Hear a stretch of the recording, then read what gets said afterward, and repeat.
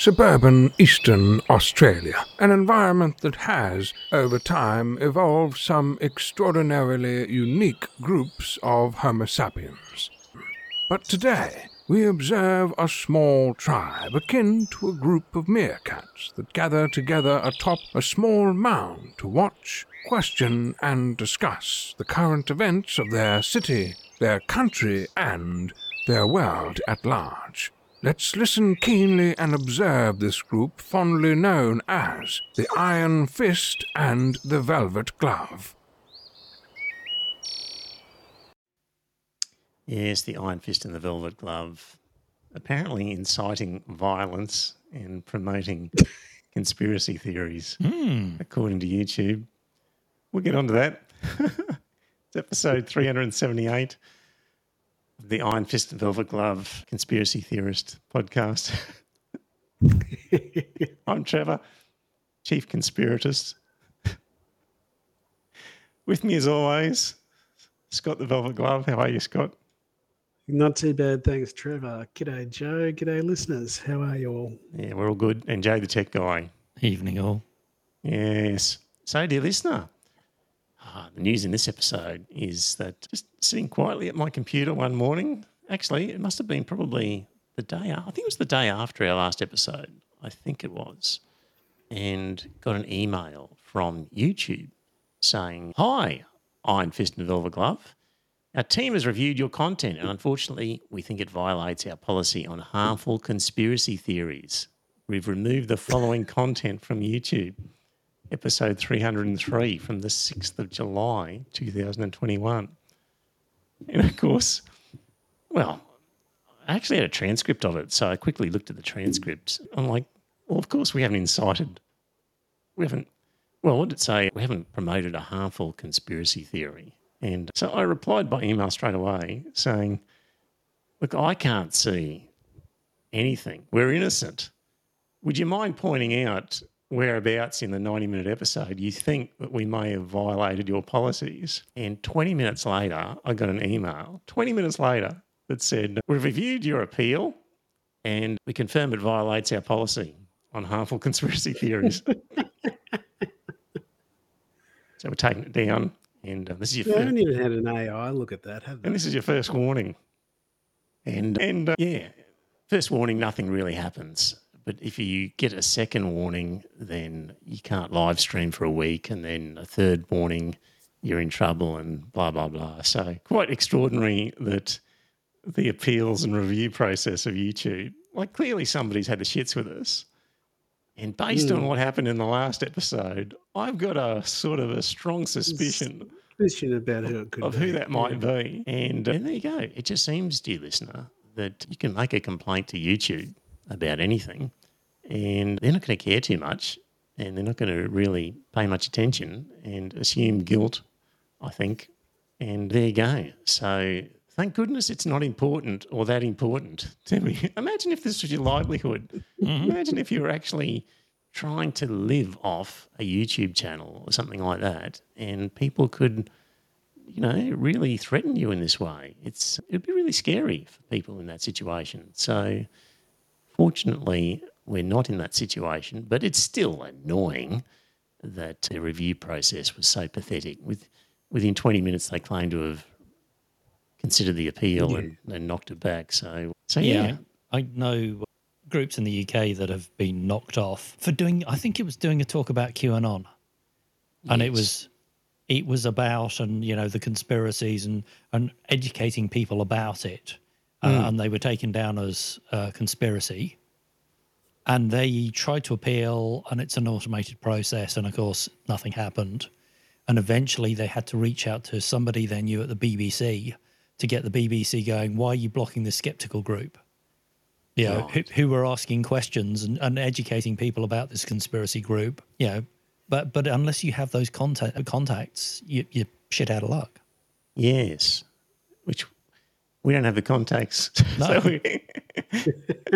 So we've had one strike and so what I've decided to do is so that this person doesn't trawl through all the previous 300-odd episodes that are on YouTube, is I've put them on private so that Patreons will still be able to see them but just the general public won't be able to look through them and try and find something. So I suspect that's what's happened is we, in the episode, have talked about, because we talked about a few things on there. One was, let me see, Dark Emu, debunking Dark Emu. One was about lockdowns and also about Israel. I mean, touchy subjects.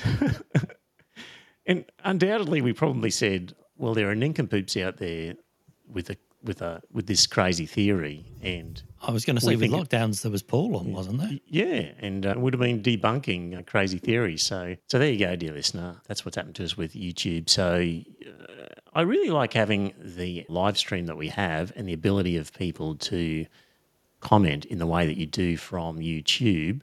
So in order to protect that aspect of the podcast, I've decided to basically, as we record a podcast on YouTube, I'll just make it private for the Patreons, and that'll be the way it goes. And you've got to, if you only follow us on YouTube and you're not following us as a podcast in a podcast app, well, you should start doing that, because we might disappear from YouTube at some stage, and we will never disappear from the RSS feed for podcasts, because that is completely unregulated by any big brother. So there is no way this podcast will ever disappear through censorship of some stupid mega group like YouTube from the podcasting world. We'll always be able to do that. So if you're not subscribed via RSS, do that in case we disappear from YouTube.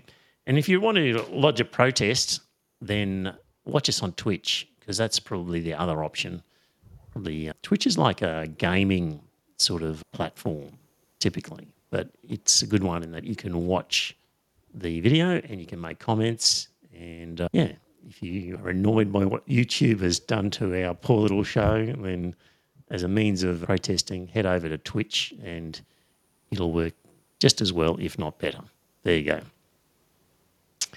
Right. Okay, enough of that stuff. In the chat room, hello to Alison and David and Essential Lord Don and Bromman as well. So, yeah, we haven't seen Bromman for a while. Yeah, good on you, Bromman. So, gentlemen, New South Wales election.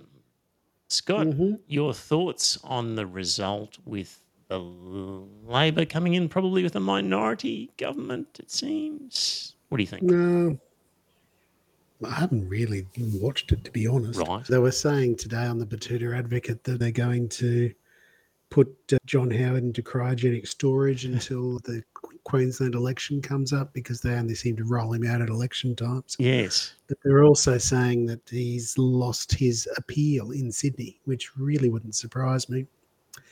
Then I was also listening to the ABC, and they were looking at it a lot more quickly and that type of thing, trying to work out how it's going to look for the government as a whole. And then you've got Peter Credlin out there saying that they've got to move further to the right, which I think to myself, if they do that, that's just going to cut off more and more voters, which is going to give Labor a clean run.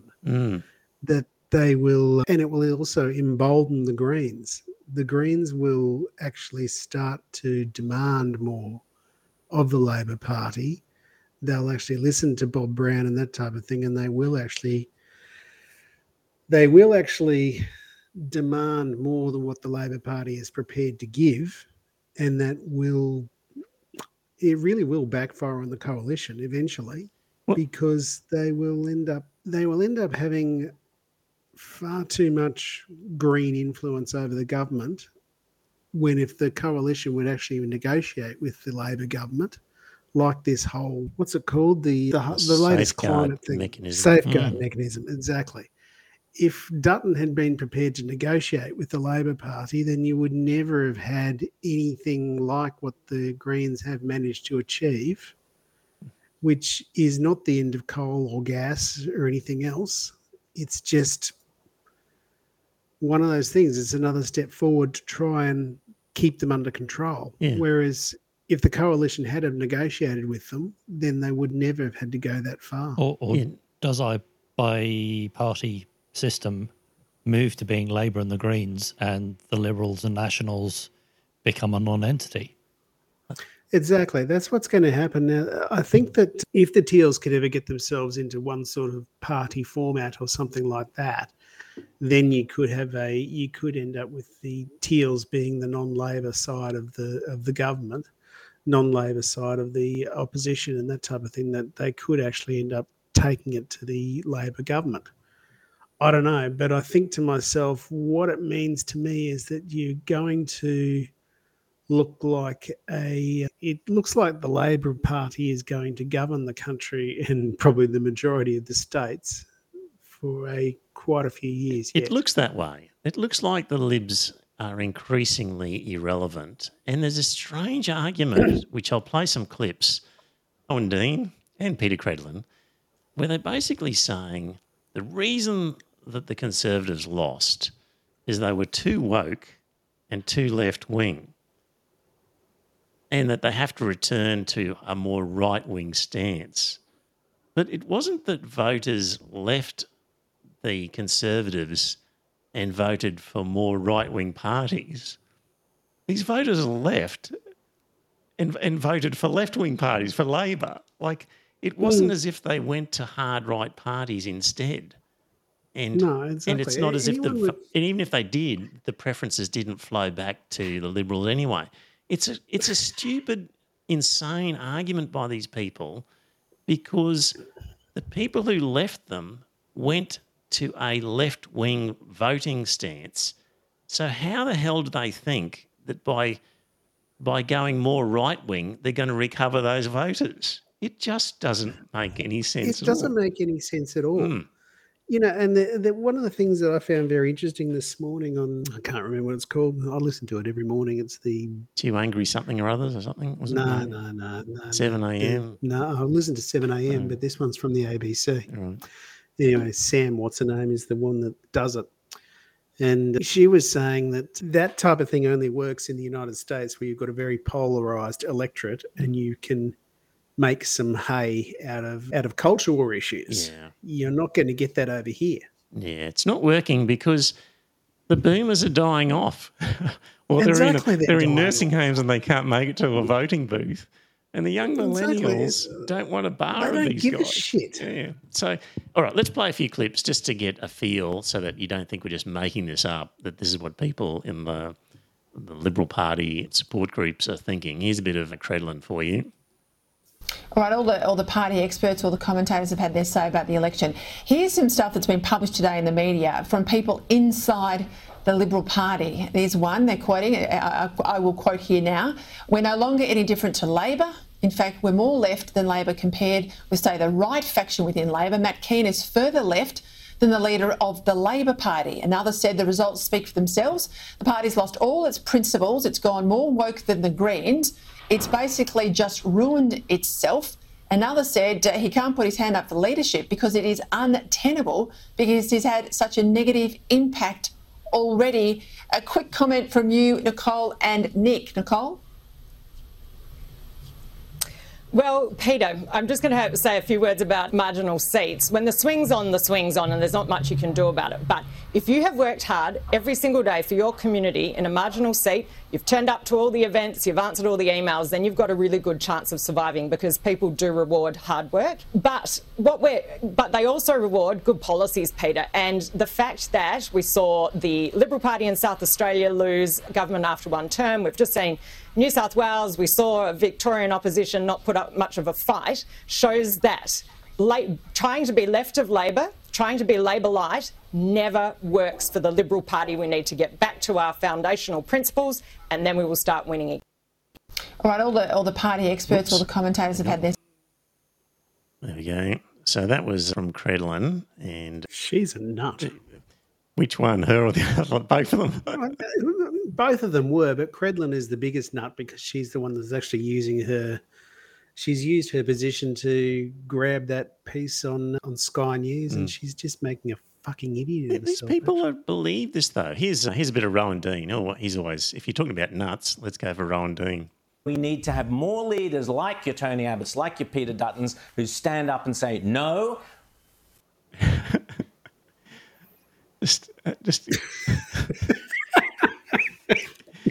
Oh, what else did he say? They're so onto this anti-woke business as well. Here's another bit. This is the battle that the Liberal Party, they've been putting it off and putting it off. Peter Dutton, stamp your authority now and say, that's it. The woke experiment is over. It has been a disaster across this nation, state and federally, a disaster, okay? Kick the punters out, the woke punters, get rid of them, return to being a solid conservative Menzian parties. That's what Australia desperately now needs. There's no more excuses, Rita.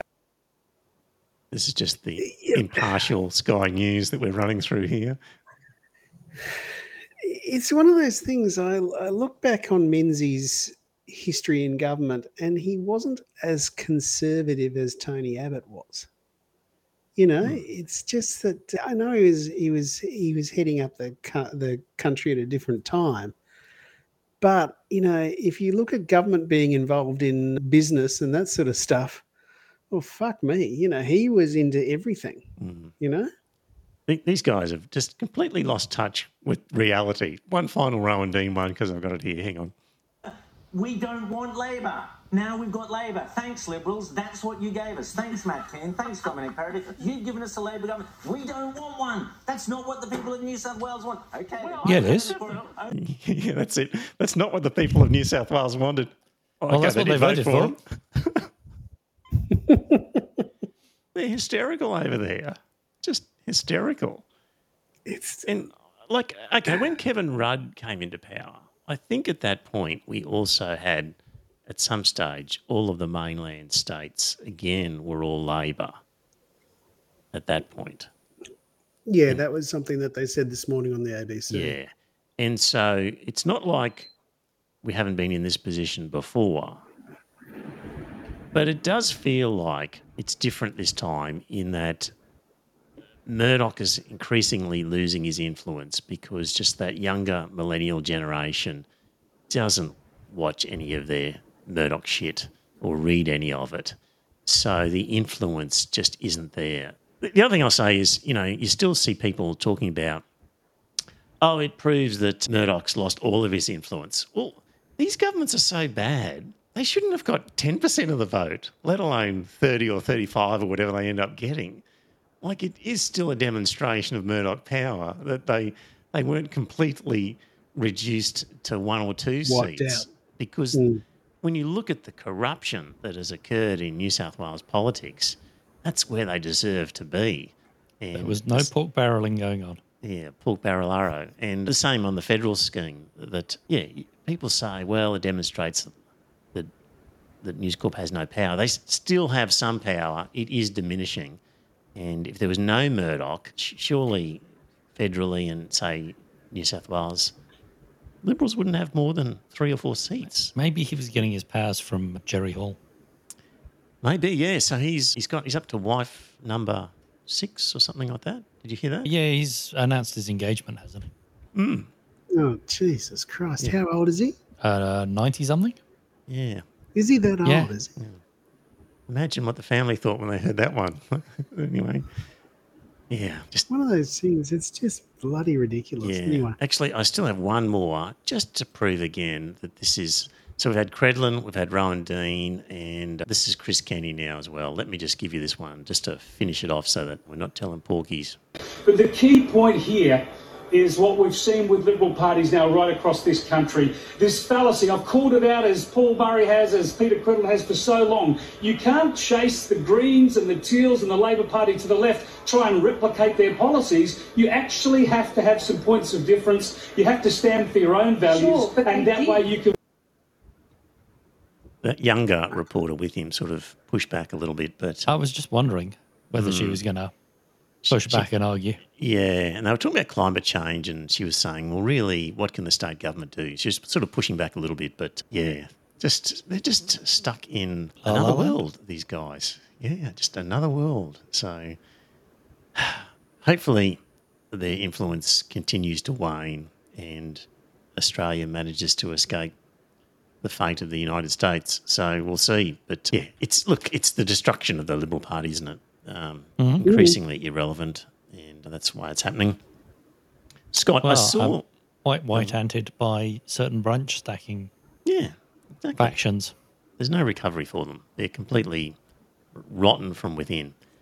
I saw a comment, a quote from Barry Cassidy, used to be formerly ABC, used to run the Insiders program.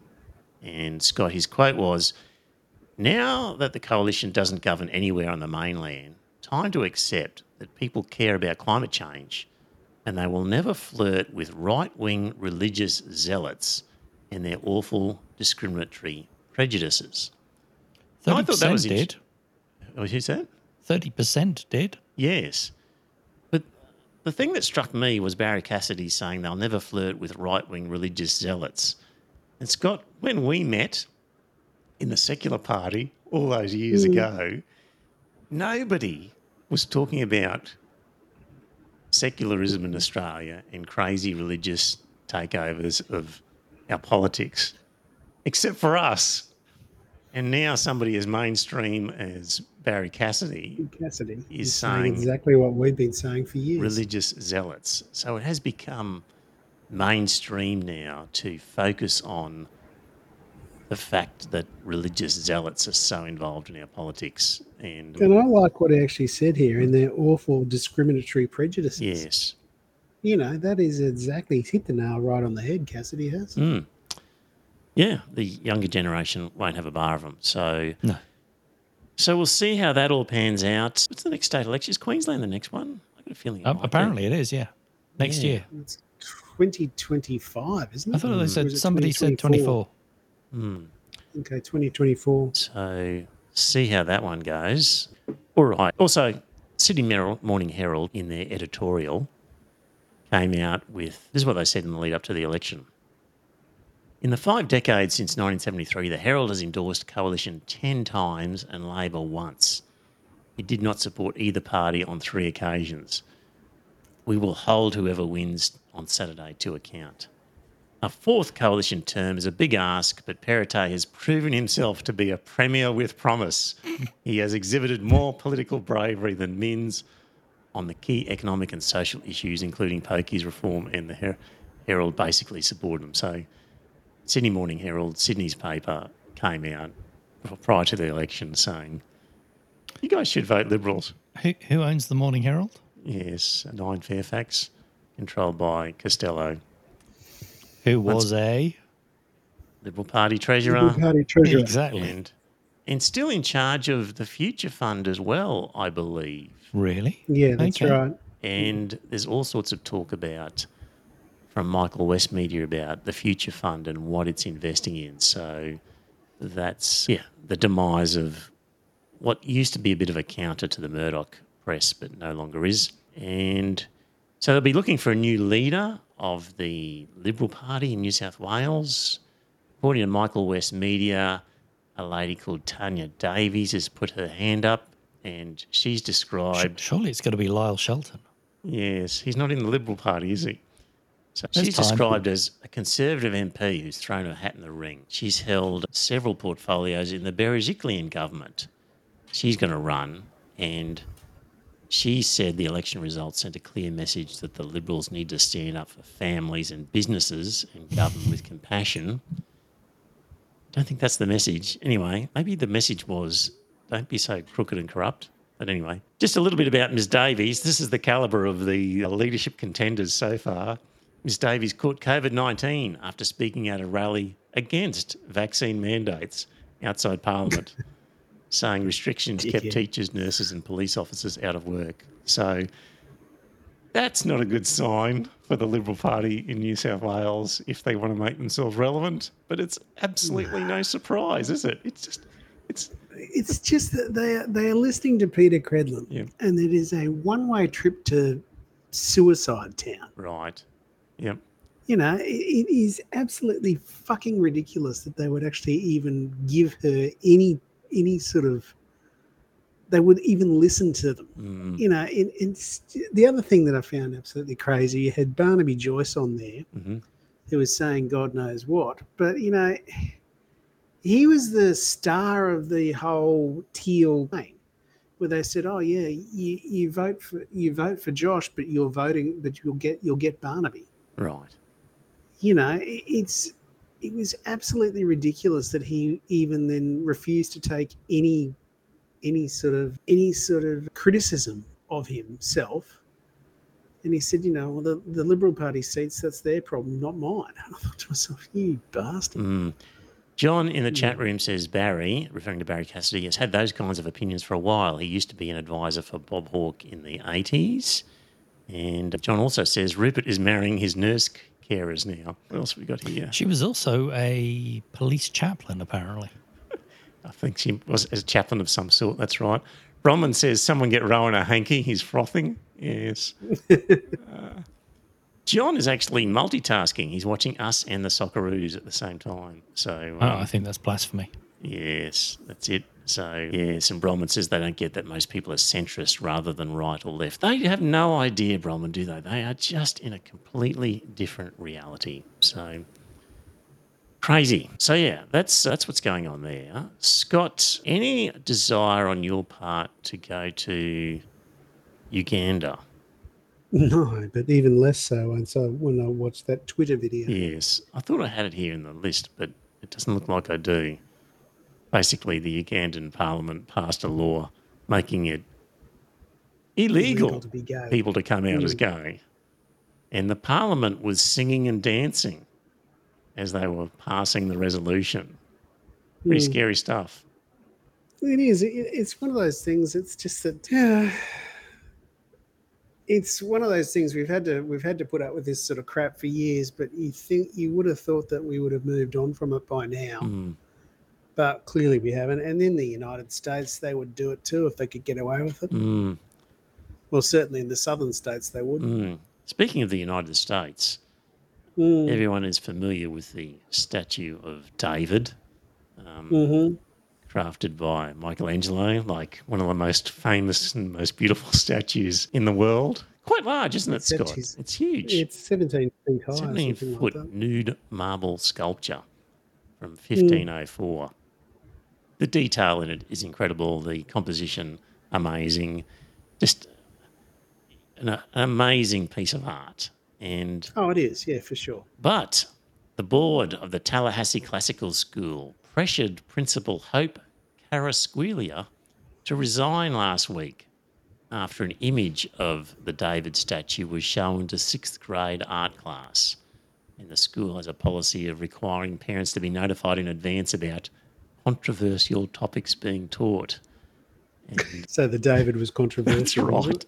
That's the level of conservatism that has been reached. I was listening to the Skepticrats this morning, and they were saying that the Simpsons has been shown again to be predictive because they did exactly this years ago, where they had on the David statue, right? Yeah, they had a thing of the David statue was doing a tour of the United States.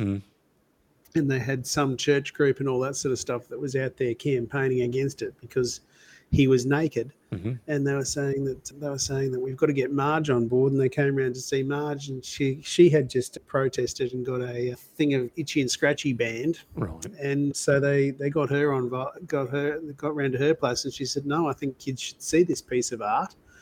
And they said, "Oh, I told you she was soft on full frontal nudity." Right. Yeah. Anyway, it was just very amusing that it has now transpired in exactly the same way as it was predicted for in The Simpsons. Anyway. Australia seems to be escaping that. Yes, exactly. We seem to be escaping for the time being. Yeah. Well, I just don't think that the Liberal Party's lurch to the right is not going to bear any fruit. We just haven't got that conservative, crazy base. No, we don't. We do not have that sort of conservative, crazy base. Just not the numbers that there are in America. So we seem to have escaped it, thankfully. Exactly. So speaking of the crazy Americans, so Lauren Boebert? Boebert, is it? I don't know. What is she? Is she a congresswoman, I think? I believe she's a congresswoman in the United States for the Republican Party, and she's an absolute nut. Yeah. So she was reading a Bible verse, and she got a little bit confused. So we'll just play what happened there. And then all hell broke loose. Rampant, evil, grabbing and grasping, vicious backstabbing. They made life hell on earth with their envy, wonton killing. I don't know what a wonton killing is. I'm going to have to look that one Chinese up. food. That's it. But it sounds interesting, and I don't think I want to be a part of it. Wonton killing. Yes. You go to a Chinese restaurant and you have your wonton soup. You don't like it, throw it on the floor. Bit of wonton killing. That's it. She's an idiot. Come on. That's unfair to idiots. Sorry? So that's unfair to idiots. Yeah, I suppose. Thoughts and prayers for all the poor dead wontons. You heard, of course, about I can't remember what state it was, is trying to ban pornography in school books in libraries. And so there is a groundswell opposition that is trying to find salacious passages in the Bible and the Book of Mormon. Yes. They're trying to get them both banned. Well, it's just to highlight the hypocrisy. Yes, I mean, didn't Lot lie with his daughters or something? Yeah, so that and his daughters got him drunk. Yes. So that he would impregnate them. Yes. Oh, Jesus Christ, it's bloody sick, all isn't that it? sort of crazy stuff. Yeah. And, of course, Song of Solomon, which is all about sex. I mean, the whole book is about sex. And then Ezekiel, there she lusted after her lovers whose genitals were the size of donkeys and whose emissions were like those of horses. That's right, yes. Yes. Yeah, there are some brilliant lines in the Bible. Yes, yeah. Bronwyn, it's good to have you back. Bronwyn's comment is she's got one of those corkscrew hairdos, matches what's going on in her brain. That's good. Thank you, Bronwyn. The voice. Gentlemen, We've missed you, Brian. John Farnham? Yes. Just never goes away like John Farnham. So the wording has come out for the voice and, well, at this stage, the wording that's proposed will be, I think, Section 129. In recognition of Aboriginal and Torres Strait Islander peoples as the first peoples of Australia, 1, there shall be a body to be called the Aboriginal and Torres Strait Islander Voice. 2, the Aboriginal and Torres Strait Islander Voice may make representation to the Parliament and the Executive Government of the Commonwealth on matters relating to Aboriginal and Torres Strait Islander peoples. And 3, the Parliament shall, subject to the Constitution, have power to make laws with respect to matters relating to the Aboriginal, its composition, functions, powers and procedures. So that, at this stage, is the likely wording for the referendum. And, well, the whole idea of a constitution is that you talk about things in fairly broad brush strokes and then it's up to the Parliament then to fill in the details. So, for example, Constitution gives the Commonwealth power with respect to defence. It's entirely up to the Parliament as to what bills they pass regarding submarines and all sorts of other shit. I wasn't going to say submarines. They could devolve it off to the states, couldn't they? Yeah. So in principle, the idea that you don't put a lot of detail in makes sense because that's for subsequent legislation. You're just sort of creating a power and then you're leaving it up to the government to do it afterwards. So, one of my major objections was where they're talking about that the makeup of the voice was going to be exclusively Indigenous, and obviously that detail isn't there. So I'm not going to go into the whole voice story at this stage, particularly because I really want to incorporate some of the stuff I've got from Keenan Malik from his book, It's Not So Black and White, which has got some things that I want to refer to in there, and it's a tricky topic. I don't want to be accused of inciting violence or conspiracy theories racism. And get a second go again. For those of you who come in late in the chat room, we got an official warning from YouTube for inciting violence. So, yeah. So,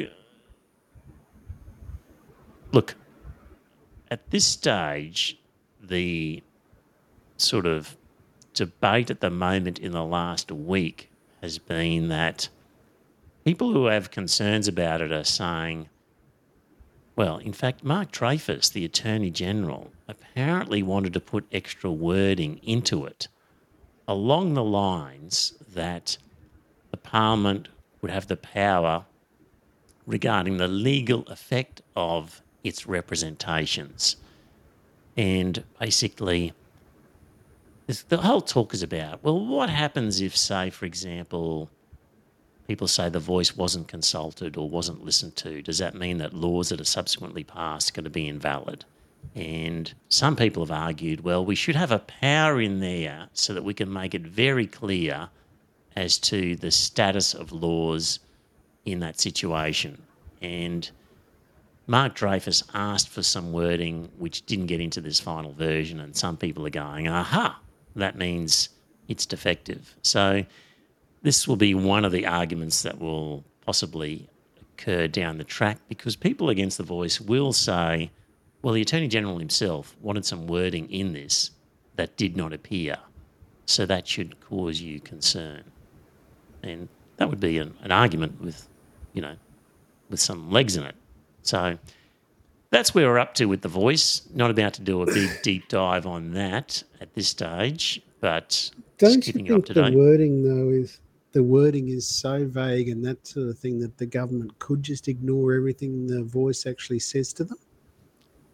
I think they could, but people wanted wording in there to make it clear the government could if they wanted to ignore it. Yeah, I know. And Which the fact is, that they haven't put that wording in there It means... depends on the law that's passed. So the Constitution just says the voice exists and can advise Parliament. And the law could say you must listen to the voice or you can ignore the voice. There's certain lawyers, Anne Tomey on one hand, for example, constitutional lawyer, says nothing to worry about, it's all fine. They've got a general power, which is good enough. Meanwhile, there are other lawyers who are saying, no, this is a dangerous thing. You need to have specific wording in here. Ian Callanan, High Court Judge. But then a couple of ones who are less reliable, Frank Brennan, and also another lawyer who is prominent in the Australian Catholic University. So, as Albanese himself said, you can get 100 lawyers in a room and get 50 of them to advocate one way and 50 another, and not be surprised that that's what happens. So yeah, that will be one of the talking points when we get into the shit fight that will be the voice as it comes up. So it's not going to be a pretty debate at all. So, okay, so that was that little up-to-date on the voice. This is probably going to be a quicker episode, dear listener, I reckon, this week. Because you're not talking about submarines. Yes, that's right. And a lot has happened. So there was a meeting, dear listener. Xi Jinping was in Russia. Did you guys see any footage of that? I saw some footage that showed just how short Vladimir Putin was. Right. So he was Piglet, was he? Couldn't tell you. He was Piglet. The other guy was... Winnie the Pooh. Winnie the Pooh, yeah. A very, very friendly meeting between the two of them, and really heralding a close relationship between Russia and China. And as they were giving their parting farewells, Xi said to Putin, right now there are changes, the likes of which we haven't seen for 100 years, and we are the ones driving these changes together. So one of those things, dear listener, amongst many, is just currency. And you've got, well, for a start, around the world, in terms of sympathy for Russia and the Ukraine, if you look at Africa and a lot of Latin America and non-Western countries, there's still a lot of support for Russia in what's happening there. So there's enormous support for China because of the Belt and Road initiative that they've been doing, we've talked about previously. And these guys are now getting together with powerful groups like the Saudis and Iran and the Turks and agreeing now, well, agreement's been made actually about dealing in oil in Chinese currency. And that's a really big thing because we've talked about it before, and that, when the gold standard fell over, essentially America said to the Saudis, we're going to protect you and you can sell your oil, but you must be paid in US dollars. And that's what supported the US dollar as a default currency, even though it was no longer worth a certain number of ounces of gold. It meant that it was worth a certain number of barrels of oil. And that gave legitimacy to the US dollar.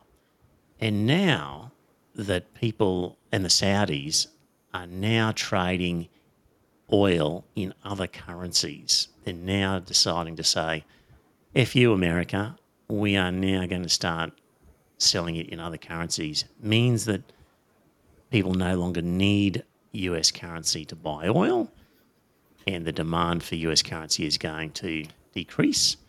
And if you don't need, people aren't buying things from America. America doesn't generate things that people need. Don't need US dollars, don't need US Treasury bonds. It's going to put enormous pressure on the hegemony of the US dollar.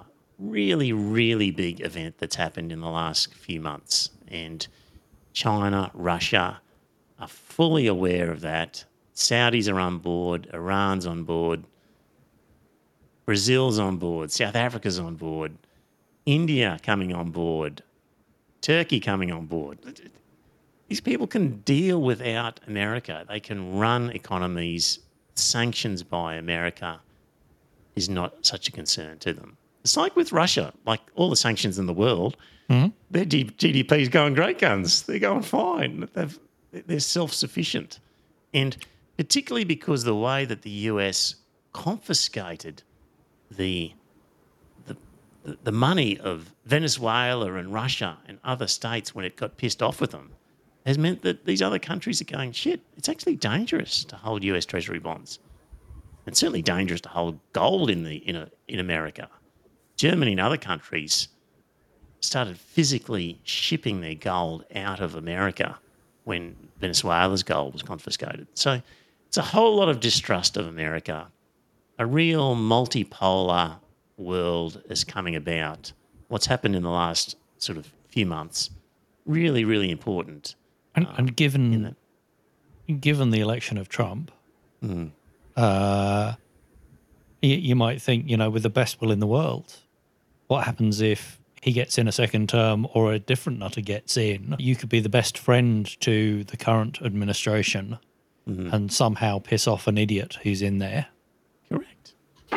There's no way Trump was going to find himself held by any previous agreements. No. Like AUKUS. It was just whatever suited America at the time. He was just more open about it than these other guys.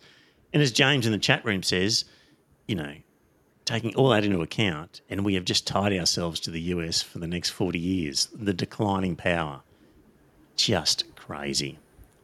I won't mention the S word. China wouldn't sell us submarines for some reason. Yes. I'm not allowed to say that. We can't. I'm not going to talk about them. Yep. Even though Japan did some really interesting things just recently. I'm not going to talk about it. But, America still considers itself the leader of the free world. And this was a spokesperson in just one press conference at the White House, just trying to convince people that America is still the leader of the free world. U.S. leadership around the world, U.S. leadership around the world. America's increasing leadership around the world. U.S. leadership around the world is of American leadership. The power of American convening leadership, American leadership around the world. American leadership around the world. You say it enough times and people might believe it. That's it. Yeah, that's exactly right. Yeah. Yes. Okay. Oh, so just back, it was the 9th of December last year, according to this article I read. Today in Riyadh, at the China Arab Summit, President Xi of China formally invited the Arab nations to trade oil and gas in yuan on the Shanghai Exchange. Now, the way diplomacy works, because it seems to have been forgotten in the West, is that Xi would not have made the invitation unless all the Arab states gathered in Riyadh, particularly Saudi Arabia as host, had already agreed as a matter of joint policy to take action accordingly. Oil and gas will price in Shanghai in yuan, breaking the dollar monopoly that the US has imposed and enforced since 1974. Really important development there in world affairs that you won't hear about in too many places. Look, it is going to be a short episode. Just a couple of things that I've had on China type stuff. If you don't believe me about China and how well it's going compared to America at least, here is the CEO of Apple. There's a confusion about China and let me at least give you my opinion. The popular conception is that companies come to China because of low labor cost. I'm not sure what part of China they go to, but the truth is China stopped being the low labor cost country many years ago. And that is not the reason to come to China from a supply point of view. The reason is because of the skill and the quantity of skill in one location and the type of skill it is. Like the products we do require really advanced tooling. And the precision that you have to have in tooling and working with the materials that we do are state of the art. And the tooling skill is very deep here. You know, in the US, you could have a meeting of tooling engineers and I'm not sure we could fill the room. In China, you could fill multiple football fields. It's that vocational expertise is very deep. Very, very deep here. And I give the education system a lot of credit for continuing to push on that even when others were de-emphasizing vocational. Now I think many countries in the world have woke up and said, you know, this is a key thing and we've got to correct that. But China called that right from the beginning. There you go. That is the CEO. That is the CEO of Apple. So I think he knows what he's talking about. I did see a documentary that was talking about Shenzhen, the startups there, and they're saying startups, it's the place in the world you can walk down the street and there's a fab shop. So a what shop? A fabrication shop. Okay, you're so right. So you can go, all right, I've made this beautiful new design, hand it over, and you'll get a finished product. Yeah, a concept model. You know, that day or the next. They're saying just the speed of turnaround, you can get things built so quickly. But the problem is the intellectual property. So you build yourself a beautiful concept, whatever, and you'll find that the company that has printed it, created it for you, has gone off and made their own copy, and theirs is out in the shops before yours is. Yep. Yep. But you know what? That also happens in the West. Like Amazon allows people to sell products in Amazon Marketplace, right?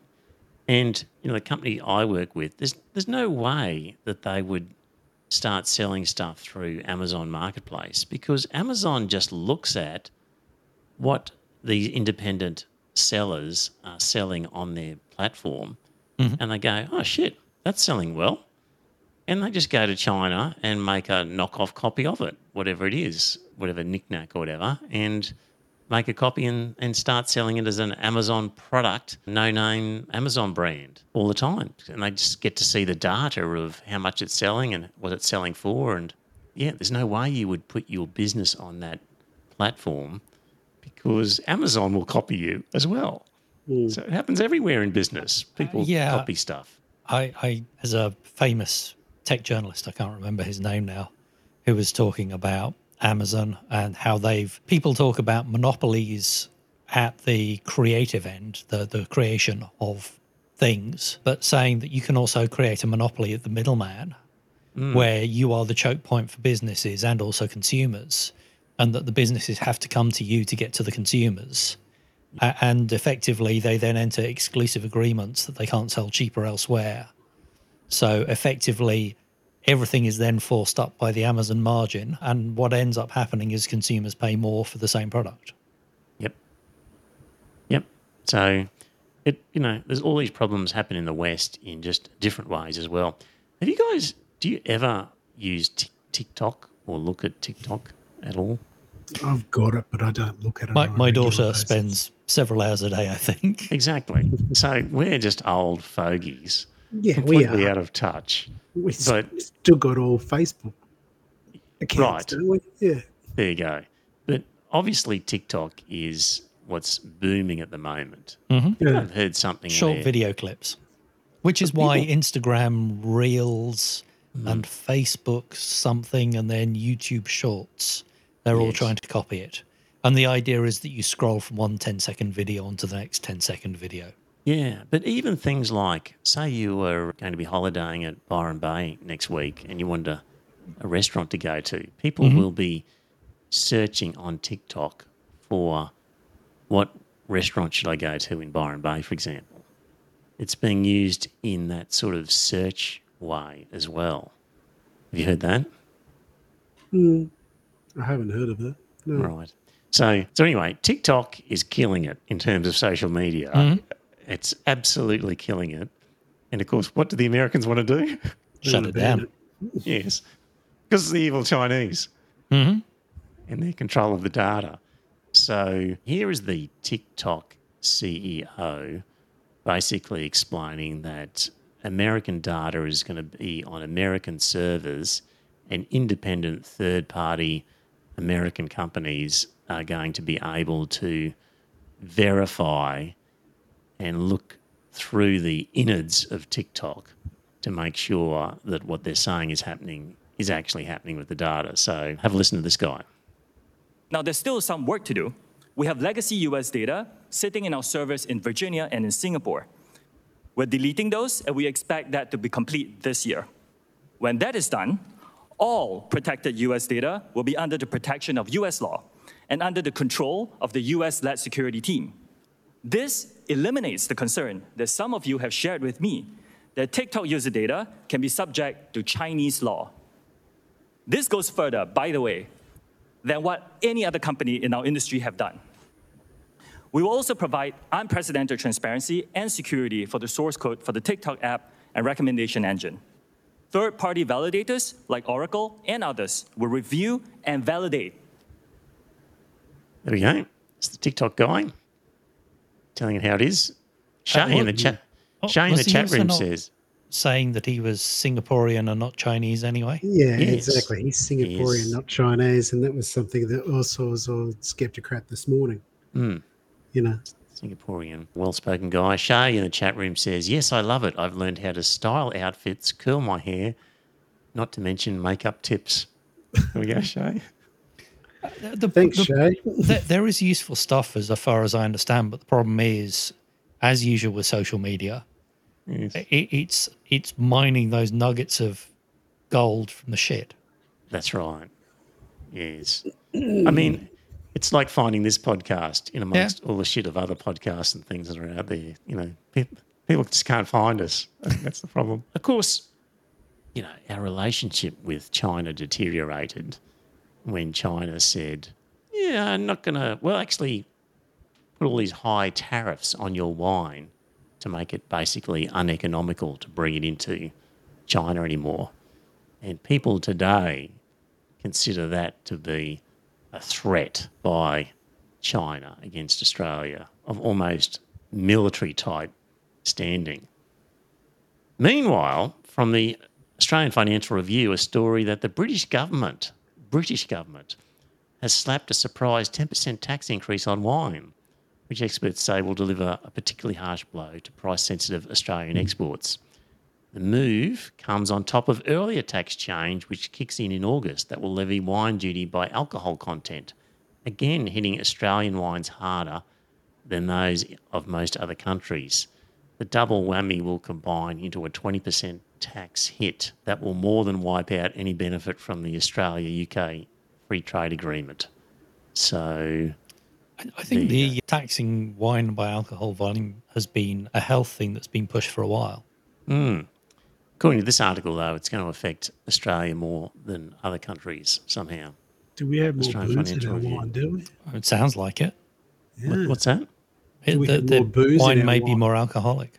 Maybe. Anyway, that was the story from there. And I got into I didn't get into the argument into the weeds on Twitter because I refused to. But I basically, in our last episode, we talked about how Paul Keating in his speech and his Q&A at the press club when referring to the Uyghurs, said, look, there are disputes about exactly what's going on with the Uyghurs.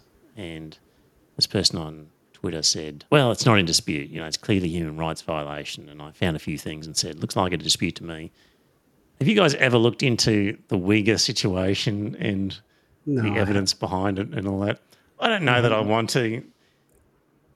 Send us a note if you think it's a good idea to go into the weeds of that, because you just will never know where the truth lies in that one. But there is stuff where allegations are made, but then the people making the allegations change their story from when they were originally sort of out of China to more recent times. So it's quite tricky to find the truth in that matter, where propaganda and truth starts and finishes. I'm sure the Epoch Times has all the truth. Yes, the New York Times would be very confident. No, not New York. Epoch Times. Epoch Times. What's Epoch Times? That's run by Falun Gong, isn't it? Oh, is it? Okay. Yeah. So, Caitlin Johnston in her blog said, if you think it's a coincidence that the Western world suddenly got super duper interested in China's human rights records right when China began threatening US planetary domination, then you're a bootlicking moron who deserves to be shamed in public. A leaked 2017 State Department memo explicitly acknowledged that it's US government policy to ignore the human rights violations of US allied nations while attacking them in nations like China, Russia, North Korea and Iran. Well, Saudi Arabia is a classic example of that. I wonder now if they're selling their oil in non-US dollars, whether that's going to change. Spot on, Joe. And Caitlin Johnson has predicted, and she has said exactly that. Now that the Saudis are selling oil in Chinese currency, just watch and look for sudden interest in Saudi human rights violations. Right. It's exactly what she said. Very good, Joe. There we go. That's about all that we can get into on what is a relatively shorter episode, but it's the way it's like you said, when the adults were in charge, that we would have less to talk about. Yes, there's less of just the crazy stuff from the... Well, I think maybe we should talk about the secret Nazi base on the moon, on the dark side of the moon. Yes. Because apparently we don't have enough conspiracy theories, and we've been promising conspiracy theories. That's right. John in the chat room says, stay clear, Trevor. It's a low info hole. I think you're right there. So, all right. Okay. Thanks for the people in the chat room for your comments. As I said before, if you're only following it, or you were only following us on YouTube, then you need to start subscribing on the podcast in case we ever get permanently kicked off there. If you're pissed with YouTube for what they did, then start an account on Twitch and follow us there. And you can do exactly the same as you're doing on YouTube. And there are some, I was going to say, there's some anti-spam because Twitch seems to be possibly one of the worst places for getting spam. You do need to have an account and you need to have an email address and phone number, I think, before it will let you chat. Right. Okay. So you do need to sign up if you want to be able to talk to us on there, just to stop the randoms turning up. Right. So that's your choice. Watley says, why did the episode get slated? Well, just briefly for those who weren't there at the beginning, is they basically accused... There was a complaint that we had... Promoted violence. Promoted violence / conspiracy theory. Actually, let me just go right back to this, because this is the thing. The very first complaint said, the team has reviewed your content and unfortunately we think it violates our, quote, policy on harmful conspiracy theories. And then they offered me the chance to appeal, and I said, well, we haven't promoted a harmful conspiracy theory. What section are you talking about? And 20 minutes later they said, we've reviewed your appeal and your appeal is unsuccessful. And they said then, we confirm it violates our policy on harmful conspiracy theories. So there was another section there. And in the first one it said, how your content violated the policy. Content that glorifies or incites acts of violence isn't allowed on YouTube. So somehow we promoted a conspiracy theory and simultaneously glorified or incited acts of violence in an episode that had all sorts of topics, but basically included debunking Dark Emu, conversation about lockdowns, and stuff about Israel. I think it was us talking about not banning certain things, certain symbols, right, and the freedom to express your bigotry, so that other people can choose not to interact with you. Yeah.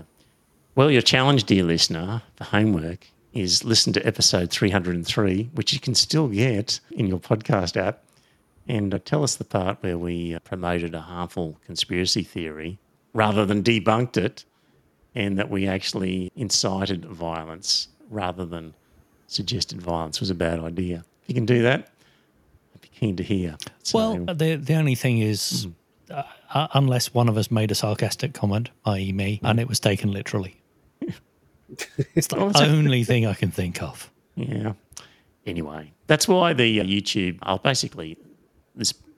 this live stream now will end up as a private one, and we'll just keep marching onwards and upwards, bruised and battered as we are, to episode 379 next week.